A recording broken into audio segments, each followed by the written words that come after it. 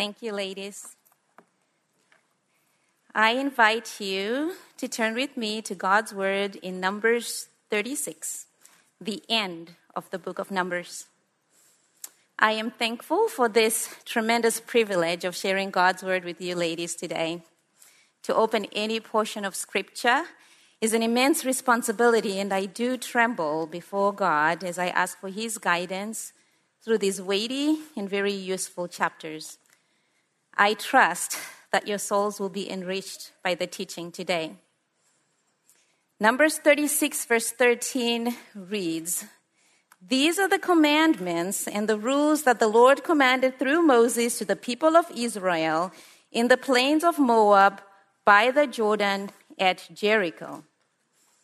Behind me is a map that shows where the Israelites were when the instructions that we'll go through today were given as they prepared to enter into the land of promise. But before we go into these instructions, I would like to share something about my lovely daughter with you. She and I, we go to many places together. And many of these places are filled with temptations because they are designed to entice and excite the little ones to play and to touch with things. It is always convenient how Candy is always lining up the cashier's register when you're about to check out. So there is one recurring conversation that I always have with her when we go out. I turn to her behind me in the car seat and we go over some rules of conduct. I say to her, we are going into the store or the mall or whatever location it is. What did Mama say? And the response is usually, no touching and no running. We have a running problem. I will then say, what else? She will say, obey Mama. Alrighty. We are then ready to enter the store or the mall, whatever location it is, with all of its temptations. And I am sure from your laughter that many mothers and grandmothers can relate to these types of conversations and how they turn out. Now, allow me to create the mood of the chapters that we are going to go through today. The children of Israel are ready to enter Canaan and conquer it with all of its temptations. For 40 years, the gate into the promised land has been shut out to all those who left Egypt, and they are now at the very doorstep of Canaan. In fact, they have been in the plains of Moab or the Transjordan since Numbers chapter 22, verse 1. So after many cycles of rebellion, the Lord speaks again to Moses in chapter 26. There is a feeling of change in that chapter. There's a feeling that the narrative is finally about to move forward and we're finally about to enter into the promised land. We have a sense that we've finally turned a corner from disobedience to renewed obedience. Canaan, as we have been learning, is a land that is filled with blessing. It's a land that's full of milk. It's a land that's full of honey. It is also a land that's filled with many temptations. The inhabitants there are ungodly. They are idol worshippers and they have no fear of God. So God in the plains of Moab, because He is a loving God and He cares for His children, He prepares their hearts in many ways before they set foot into the land. In Numbers 26 to 36, which is our text today, we are going to see 4 ways in which the Lord prepares Israel again to enter into the promised land. Now I invite you to now turn to Numbers 26. If you recall from our last time together, a plague had swept through Israel, killing 24,000 after Israel's gross immorality and idolatry, and the Lord vowed vengeance on Midian. In chapter 26, we read these words. After the plague, the Lord said to Moses and to Eleazar, the son of Aaron the priest, take a census of all the congregation of the people of Israel from 20 years old and upward by their fathers' houses, all in Israel who are able to go to war.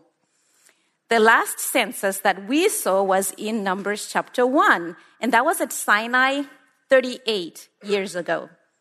God's command here is a repetition of a meticulous task of precision in counting the people. And unlike my sister Lynn Brown, who is not a particular fan of numbers, I, as an accountant and an auditor, absolutely love this chapter. It's great. Auditors like myself love to compare numbers. We like to analyze variances and come up with explanations for the variances. So as an auditor, I want to know what has changed since the last census and why. This is really exciting stuff for a bean counter like me. So by their father's houses, see numbers in my head, Moses counts them. Tribe by tribe, like the balance sheet of an accountant, he records everyone and he notes the gains and the losses since the last census. So as we look at this chapter, we see the first of 4 ways that God prepares Israel again for Canaan. We see the preservation of the covenant in chapters 26 to 27, the preservation of the covenant. As Moses makes a record of the people, we notice that he incorporates narrative additions of faithless men who died in the wilderness. For example, we see Nadab and Abihu are mentioned in verse 61. You will remember them. They offered strange or unauthorized fire, and they died. And then if you could turn to Numbers 26, verse 9 to 10, I would like to draw your attention in particular to where Moses adds a notation to the names of Dathan and Abiram. You will remember them. They were leaders in the insurrection against Moses and Aaron in Numbers chapter 16 in the company of Korah. The earth swallowed them up together with Korah, and 250 other men were consumed by fire. But notice, though, the note that is in 26, verse 11. It says, "But the sons of Korah did not die." We must not miss this verse. The sons of Korah are preserved because they did not join in their father's rebellion. These are the sons of Korah who are later worshippers in the house of David in the house of the Lord during the reign of David, and we enjoy many of their psalms. And of particular interest to me is Psalm 46, where the sons of Korah record that God is our refuge and strength, a very help in trouble. Therefore, we will not fear, though the earth gives way, though the mountains be moved into the heart of the sea. Their father Korah had indeed seen the earth give way and swallow him up alive, and the fire consumed 250 rebellious men, but these sons were preserved because of their faithfulness. This short verse in 26:11 is of great significance. The preservation of the sons of Korah shows that even if you come from a dysfunctional family, if you are faithful to God, God will preserve you, and you can be a great instrument for his kingdom. Well, when Moses summed up the total numbers in verse 51, there were 601,730 warriors compared to 603, 550, 38 years ago. The change is just 1,820. When the registers by tribes are compared, 7 of the tribes had increased, and Judah, the line of Christ, was the most populous with 76,500. This is significant because it heralds that the messianic hope, the seed, is still alive. And we remember land, seed, blessing. Amen. So we read these sobering words when Moses is done with the count in verse 64 to 65 of Numbers 26. But among these, there was not one of those listed by Moses and Aaron the priest who had listed the people of Israel in the wilderness of Sinai. For the Lord had said of them, "They shall die in the wilderness." Not one of them was left, except Caleb, the son of Jephunneh, and Joshua, the son of Nun. The words "not one" in verse 64 and 65 drive home God's judgment for that first generation. not one entered, because they did not have faith in the promises of God. We must not gloss over these verses, but we must ask ourselves some questions. How many of us have struggled with not having faith in the promises of God? When we lack faith in God's promises, this is an affront to God's character. We see that over 603,000 warriors, so an estimated 2.5 million by some commentators, who had triumphantly rejoiced in their deliverance from Egypt, are all now buried in the wilderness. The Lord has preserved his covenant, however, with Abraham, because they are now new heirs for the promised land.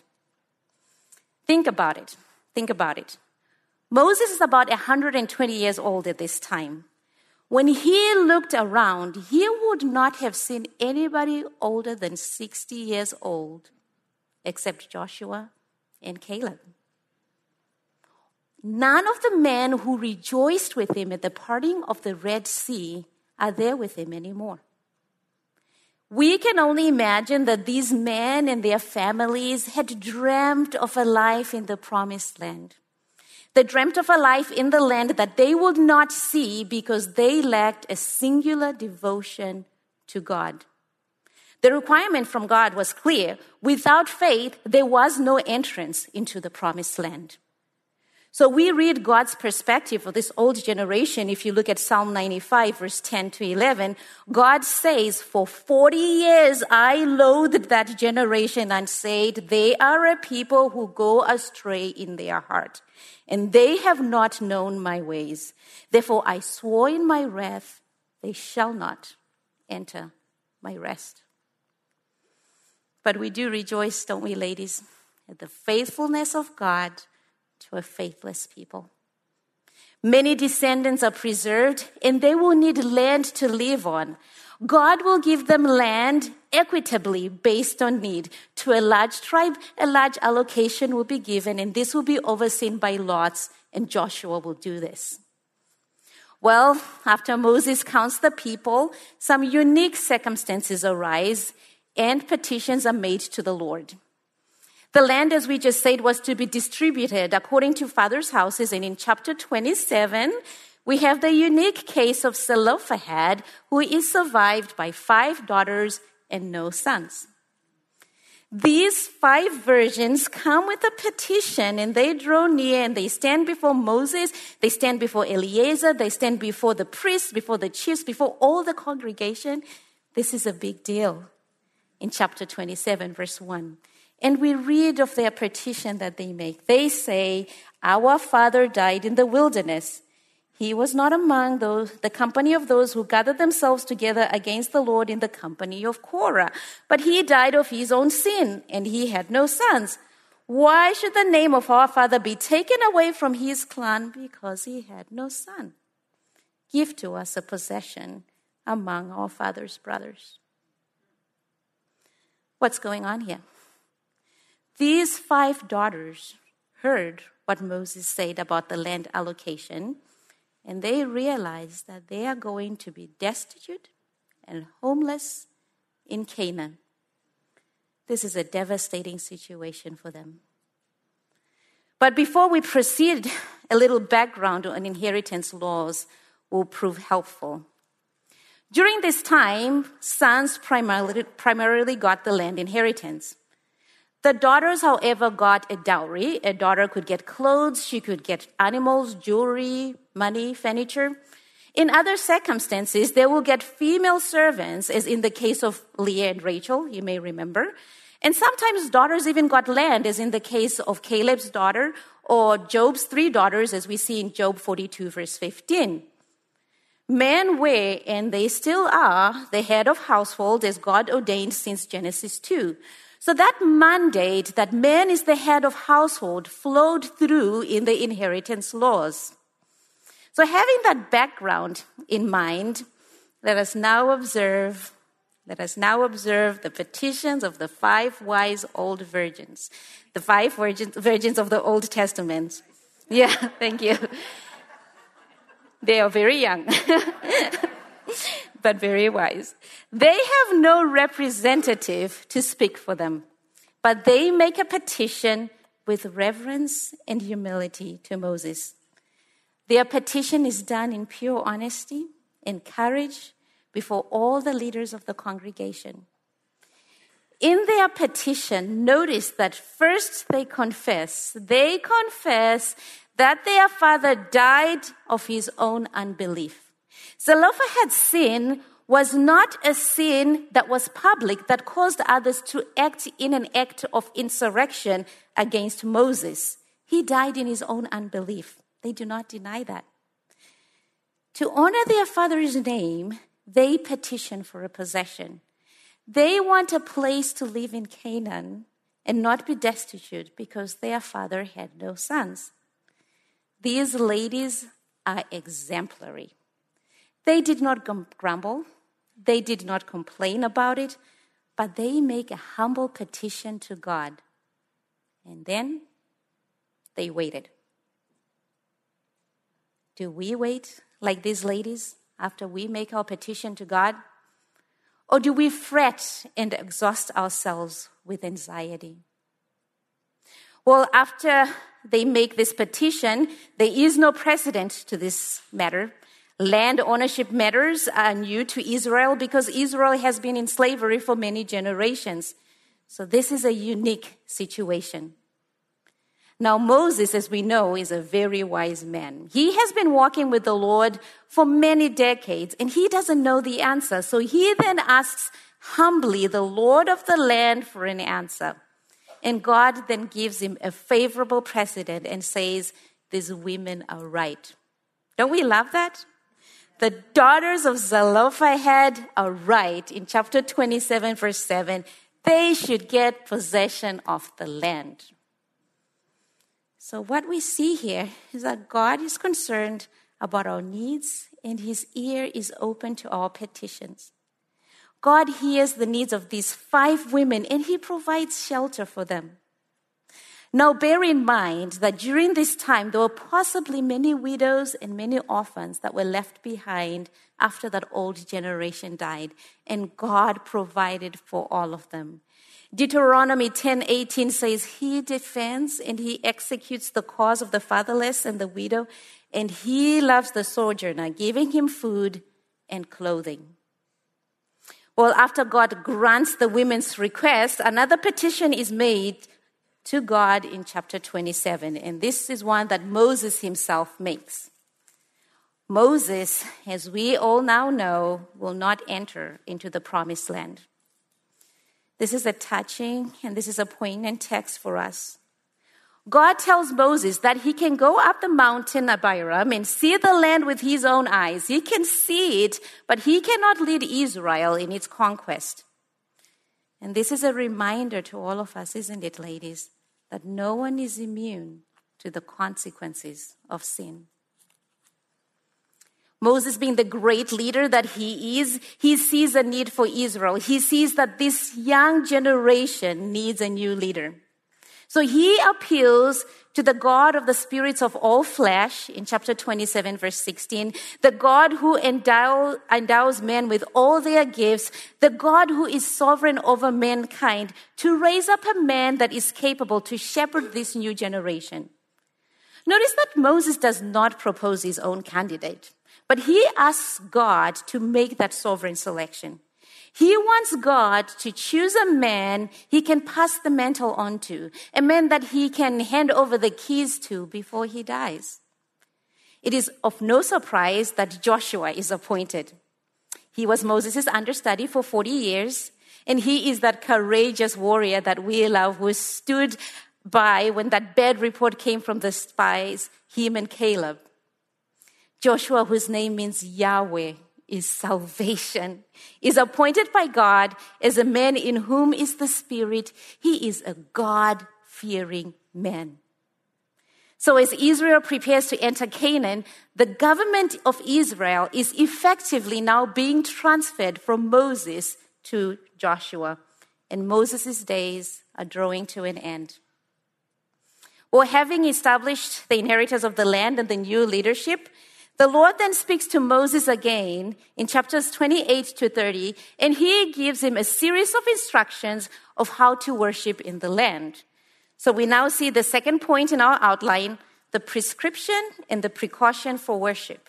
The prescription and the precaution for worship in chapters 28 to 30. Now, there is a lot of details in these chapters, but if you read chapter 28 and 30, there are some key words that stick out that will help us in our understanding of this text. The words pleasing aroma are mentioned 11 times in the chapters, and the words prescribed quantities are mentioned 16 times in chapter 28. This tells us there is a proper way, a prescribed manner that produces pleasing worship to God. The text reveals that God delights in specific, he delights in systematic, he delights in disciplined and regular worship. Now, in what ways is it prescribed, you may ask? As you read through these chapters, you will notice that it wasn't just any animal. It wasn't just any grain. It wasn't just any wine or any oil that God required. God required exact items in exact quantities at exact times. In chapter 28, verse 2, you will see that there are actual appointed times for these offerings. Daily, weekly, monthly, and annually. In chapter 28, verse 3 to 8, daily, day by day, blood was shed, and there was to be offerings at daybreak and at twilight with the lamb without blemish each time. It was a regular offering in verse 3. In 28, verse 9 and 10, weekly, for the first time, a Sabbath offering is mentioned, and a doubling of the offering from the daily requirement. 2 lambs without blemish were required. Blood, again, was always required, and every Sabbath, a regular offering was made. In verse 11 to 15 of chapter 28, we see the monthly offerings. Monthly, more animals were sacrificed with grain offerings and drink offerings, as well as a male goat as a sin offering and a lamb without blemish. And in verse 16 to 25, you see that annually there is the Passover, and that's the big event. More offerings, including 2 bulls, a ram, and 7 lambs without blemish. When you move on to chapter 29, emphasis is on 3 annual festivals, and we won't go into all the detail of those festivals, but G. Wenham says, every year in the future, the priest will have to sacrifice 113 bulls, 32 rams, 1,086 lambs, and offer more than a ton of flour and 1,000 bottles of oil and wine. Well, what do we do when we read a text like this? First, we observe that God multiplied the people, and these offerings which were to come showed that Israel will be abundantly blessed to be able to bring these offerings at the appointed times. Again, we remember land, seed, blessing. Second, we notice that this was regulated worship. There is a discipline. There is a conscientious awareness that is required here. We see that there is a worship that pleases God, and we see that the worship that pleases God is regular and it is disciplined.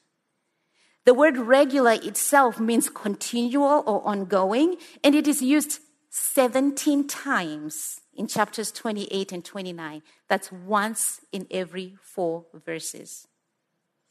And third, ladies, we remember that these sacrifices could only cover but not take away sin. They could not take away sin. That is why when John the Baptist sees Christ, he cries, "Behold the Lamb of God that takes away the sins of the world." Finally, ladies, we observe that worship was a lifestyle for the Israelites, and it is to be a lifestyle for us all. God expects daily worship. We are to regularly increase our worship and our devotion and not decrease it. Each day began with worship. Each day ended with worship. It was a life of devotion to God. Our goal is singular devotion to God, just the way it was for the Israelites. Now, when we study a text like this, I have to ask you, my friends, how regulated is your worship of God? How disciplined is your time in the Word? How are you increasing in your worship of God daily, weekly, monthly, annually? How is your devotion to God, who is worthy of all honor, glory, and praise? Is your devotion lacking or non-existent? Oh, may it not be, my friends. There is a manner of worship that pleases God, and He shows it to us here. If you are lacking in this area in your life, your small group leader can help you foster a lifestyle of worship. Well, God has more instruction in chapter 30 as He addresses vows and oaths, and He gives a precaution of vows and oaths in chapter 30. Vows have already been discussed in Leviticus 27 and Numbers 6, and if you remember, vows were voluntary. In Numbers chapter 30, God now places particular emphasis on keeping vows. Now let's think of the context we are in here. These men are about to go to war, and these women are about to see their husbands and their sons go to war. So it is not hard to imagine that some may make some vows or oaths to keep their husbands or their loved ones or themselves safe. So God sets some precautions and says before marriage, the father can overrule the vow of his daughter on the day that he hears it. And in marriage, a husband can overrule the vow of his wife on the day that he hears it. The vow of a man, the vow of a widow, the vow of a divorced woman stands. There is no reprieve. Again, we ask of the text, what is God saying here? Ladies, God is saying you are to be people of your word. You are to be people who are truthful, people of integrity. Words matter to God, and God will not be mocked by thoughtless utterances that we do not fulfill. Again, God will not be mocked by our thoughtless utterances. He is holy, and we have to pray that He will help us to be wise with our words. Matthew 5:33-37, Jesus warns us not to make false vows, but for our yes to be yes and our no to be no. Now, in a room this size, I would imagine that there may be some of us who have made some vows or oaths that we have not kept. We are to confess and we are to repent of this sin. You will remember that Peter the apostle swore an oath in his denial of Christ. In Matthew 26, when a servant girl said to him he was with Jesus of Nazareth, we read that Peter denied it with an oath and said, I do not know the man. And that later he even invoked a curse upon himself in his denial. But realizing his sin, we read in Matthew 26:75 that he went out and he wept bitterly. You will also remember that Peter later found the grace and forgiveness from the Lord, and he became a great pillar of that early church. So I would encourage you, if you're guilty of this sin, to confess and repent and find the grace of forgiveness that comes from the Lord. So we have seen the preservation of the covenant, the prescription and precaution of worship, and now we see the purging of ungodly influences in chapter 31. You will remember that God instructed Moses to strike the Midianites in vengeance in chapter 25. Moses now does this, and this becomes a dress rehearsal of how Israel is to plunder the Canaanites in the future. There are no casualties on Israel's side, and they kill the 5 kings and Balaam. But there is a problem when the army returns. Moses meets them, and he is horrified that they have not killed the women and the children. The army had shown mercy, but the Lord demanded vengeance. So we read what Moses says in chapter 31, verse 17. He says, "Now therefore kill every male among the little ones, and kill every woman who has not known man by lying with him. But all the young girls who have not known men by lying with him, keep alive for yourselves." Now, this is a difficult text for a lot of people. It is probably difficult for some of you in the audience today. As a matter of fact, the world actually wrestles with this text. The deist Thomas Paine considered Moses a detestable villain for this and calls it unexampled atrocities. Richard Dawkins, the atheist, in his book, The God Delusion, concludes that Moses was not that great a role model for modern moralists, and he uses this passage as his example. Now, Christian Bale, most of you may be familiar with him, or Hollywood's Batman, who played Moses in the movie Exodus, Gods and Kings, drew attention for calling Moses a terrorist and saying, "I think the man was likely schizophrenic and was one of the most barbaric individuals that I have ever read about in my life." So I ask once again, what do we do with this text, ladies? First, we must remember that the Midianite women were not innocent by any stretch of the imagination. They were a seductive people who lured Israel into gross, idolatrous Baal worship, and 24,000 Israelites died. These women were a moral danger to the Israelites. Bringing these women into the camp was equivalent to living with a poisonous snake in your house. Soon enough, it will strike and kill you.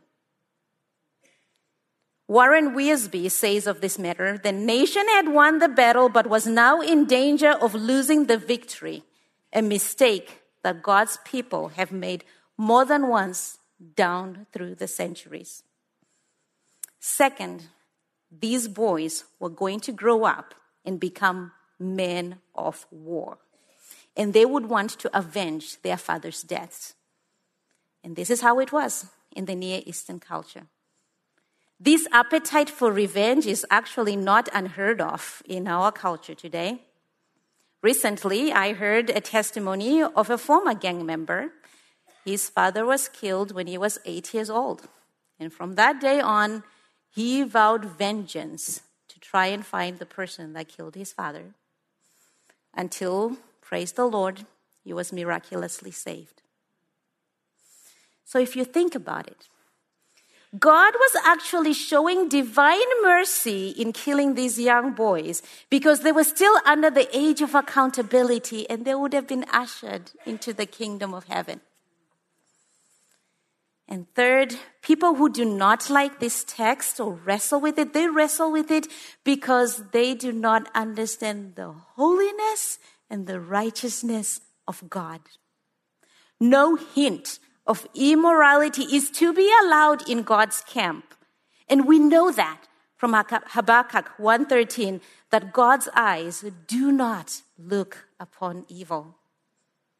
One commentator says, "We often think of many things as dangerous to us as Christians: a hostile government, secular humanism, academic attack, and so forth.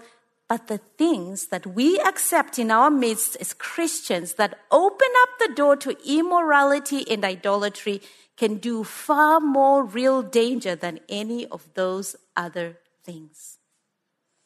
Again, the text is a hard text, but we must remember, ladies, we have to remember that God is good and He is infinitely good. He is also righteous in all of his ways, and his ways are higher than our ways, as we know from Isaiah 55, verse 8. So we must trust that in his infinite wisdom, this was for the good and for his ultimate glory, Romans 8, 28. So God says, purge the impurities in the land, purify everything. Do not participate with the ungodly. And we remember, don't we, ladies? We remember Titus 2:11. The grace of God has appeared, bringing salvation to all people, training us to renounce ungodliness and worldly passions and to live self-controlled, upright, and godly lives. The goal, once again, is singular devotion to God. We renounce ungodliness, ungodly influences, so we are not enticed into ungodliness, and we can live upright and godly lives. Well, we move on to our last point, which is chapter 32 to 36, which deals heavily with land matters. And we finally see the provision and settlement of land matters. The provision and settlement of land matters. Now, in this section, we first must see that land east of the Jordan is described as land that God struck down for the Israelites in Numbers 32, verse 4. So having made that note, we read that Reuben and Gad make a petition to possess this land for themselves because it was good for them and it was good for the multitude of livestock that they had. Moses, fearing another insurrection, strongly condemns the tribes for wanting to do something that will cause disunity and that will discourage the other men.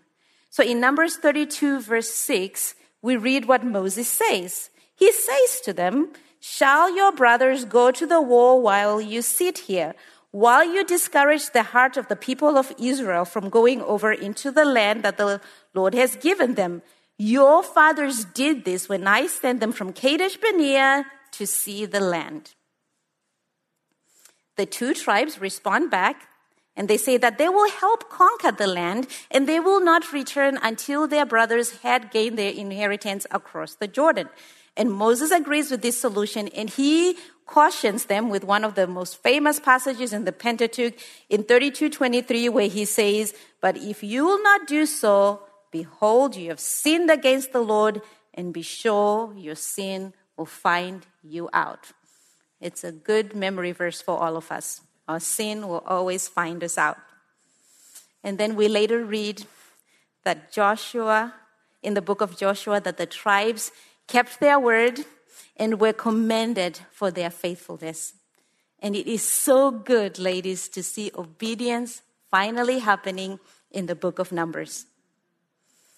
So after the matter of Reuben and Gad is settled, Moses recounted the journey that the Israelites took in chapter 33.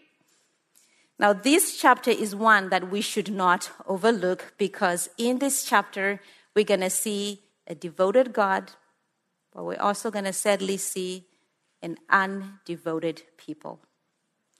First, the devoted God. God was devoted to Israel. He knew every step that Israel took. He remembered all the steps, all the delays, all the canceled trips, so to speak. God was with them by day. He was with them by night. During all their aimless wanderings, he was with them. He numbered and he recorded their steps. In their sinfulness, God suffered long. He suffered long. He was faithful and long-suffering. In their complaining, he provided them with food. Their garments did not tear, and their feet did not even swell up. He was intimately acquainted with all of their ways, and he knew everything that they did when they camped and when they rose up. He was devoted to Israel. But sadly, we also observe the undevoted people. We observe that the Israelites walked a lot. They gathered a lot of mileage, but they did not go anywhere spiritually, anywhere closer to God. they made no progress towards the land. They were aimless, busy in their disobedience, but not busy about the things of the Lord. The Israelites wasted time, wasted opportunities, wasted blessings, wasted experience, and above all, they ultimately wasted their lives. They did not progress in their relationship with God because they lacked a singular devotion to God. Now, once again, when we see a text like this, we have to pause and ask ourselves some questions. Are your daily activities progressing your relationship with God, or are you just aimless in the church, not growing, not seeking spiritual growth, and not progressing towards maturity in Christ? Do you have a singular devotion to God, to mature and to grow in your relationship with Him? Are you walking in faith, trusting God for the promises that He has for your life? Well, the Lord, after recounting the journey, then makes provision of land boundaries in chapter 34 to 35. And behind me, you will see a map that the Lord pegged for Israel. Ladies, this is a beautiful piece of land.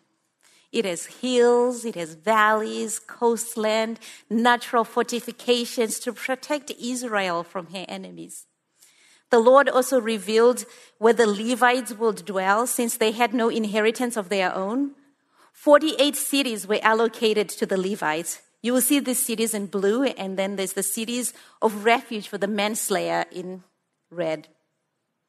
From the census, we learned that there were 23,000 Levites. So there would have been about 500 Levites in each city to benefit all the tribes with the light of the word. The scattering that you see of the Levites is actually a fulfillment of Genesis 49:7, where Jacob on his deathbed says, Levi will be divided and scattered in Israel. And of Exodus 19:6, where God says, there will be a kingdom of priests and a holy nation. The theme of land then fittingly ends the book of Numbers as Israel prepares to go into Canaan. In chapter 36, we read about Gilead and Machir, who come before Moses. They are worried that if the daughters of Zelophehad marry outside the tribe of Manasseh, the land allotment for Manasseh will be diminished towards the tribe that they will marry into. Even in the year of Jubilee, they will not get the land. The year of Jubilee is a year of rest that was ordained in Leviticus chapter 25, and it happened every 50th year. The goal for the year of Jubilee was that the Israelites would remain free from slavery and debts were forgiven, and everything was returned back to the original owner, except inherited land. So the sons show incredible wisdom and foresight and faith that they will inherit the land. So this is again very refreshing for us to read about the sons believing and coming and seeing what the Lord will provide for them. They actually have faith that the Jubilee will happen in 50 years. And think about it, nobody had actually ever celebrated the Jubilee. So in chapter 36, verse 5 to 6, Moses responds according to the word of the Lord, and he says, the tribe of the people of Joseph is right. Let the daughters marry whom they think is best, only they should marry within the clan of the tribes of their father. I love that. I love that a lot. They should marry whom they wish. God will not mandate a specific person for these ladies, but he says the daughters are to marry within their tribes. So for the single ladies out there, we can carry this over to the New Testament, where the Lord says, marry within the church, only do not be unequally yoked. So this book of great disobedience ends beautifully with obedience. We read that the daughters of Zelophehad obeyed God, and they married in the clans of the people of Manasseh obeying and honoring the Lord. What a triumphant, what a superb ending to the book that was filled with rebellion and disobedience. Now, you will remember at the beginning the instructions that I go over with my little one every time we go out. When we go through that grocery store and she stays next to mommy and she does not grab that candy when we pass through the cashier's register, it is a joyous and a blessed experience for everybody. It is. And that is what the Lord desires for his children. And he will continue to instruct them in the book of Deuteronomy of how to live well in the land and to be a blessed people. So how do we look back at the book of Numbers as Israel looks forward to Canaan and Moses gives his last words? Undoubtedly, the faithfulness of God is the Mount Everest theme of this book, despite a faithless people. The book of Numbers has taught us that God preserves his people. An estimated 2.5 million people died in the wilderness, and God fully replenished all of them. Amen. And next to that, we saw the gravity of the sin of grumbling and complaining, and how grave that sin is. We saw that those who started off triumphantly and rejoiced, who saw the signs and the wonders of Egypt, only reached the doorstep of Canaan and were turned away because of their faithlessness. And it may sadly be the same with some of us today. Many sit in the pews every Sunday. Many regularly attend every women's grace, but they may not enter eternal life because they do not have faith in God. The book of Numbers shows that we are not just a number, ladies. We are not just a number. God knows all our steps. He knows all our wanderings. He knows all our complaints. He knows names. He knows deeds. He is intimately acquainted with all of our ways. And he knows our hearts. We learned that we are to fully put away, to fully annihilate anything that can ensnare us. As John Owens famously said, be killing sin, or sin will be killing you. A whole generation was wiped out for faithlessness. They came to the very doorstep of the promised land, and the Lord put a no entry sign because they had no faith in his promises. Hebrews 3 verse 7 to 11, therefore as the Holy Spirit says, today if you hear my voice, do not harden your hearts as in the rebellion on the day of testing in the wilderness, where your fathers put me to the test and saw my works for 40 years. Therefore I was provoked with that generation and said, they always go astray in their hearts. They have not known my ways. As I swore in my wrath, they shall not enter my rest. We will also only enter into our inheritance with faith and faith alone. It is by grace you have been saved through faith. And Hebrews 11:6 says, and without faith it is impossible to please God. For whoever will draw near to him must believe that he exists and that he rewards those who seek him. Let us pray. Father, we thank you for the gift of faith. We thank you for these examples we have in the book of Numbers. Having heard your word, may we receive it with thanksgiving and not harden our hearts as we await the inheritance that is imperishable and undefiled and unfading, kept in heaven for us. Amen.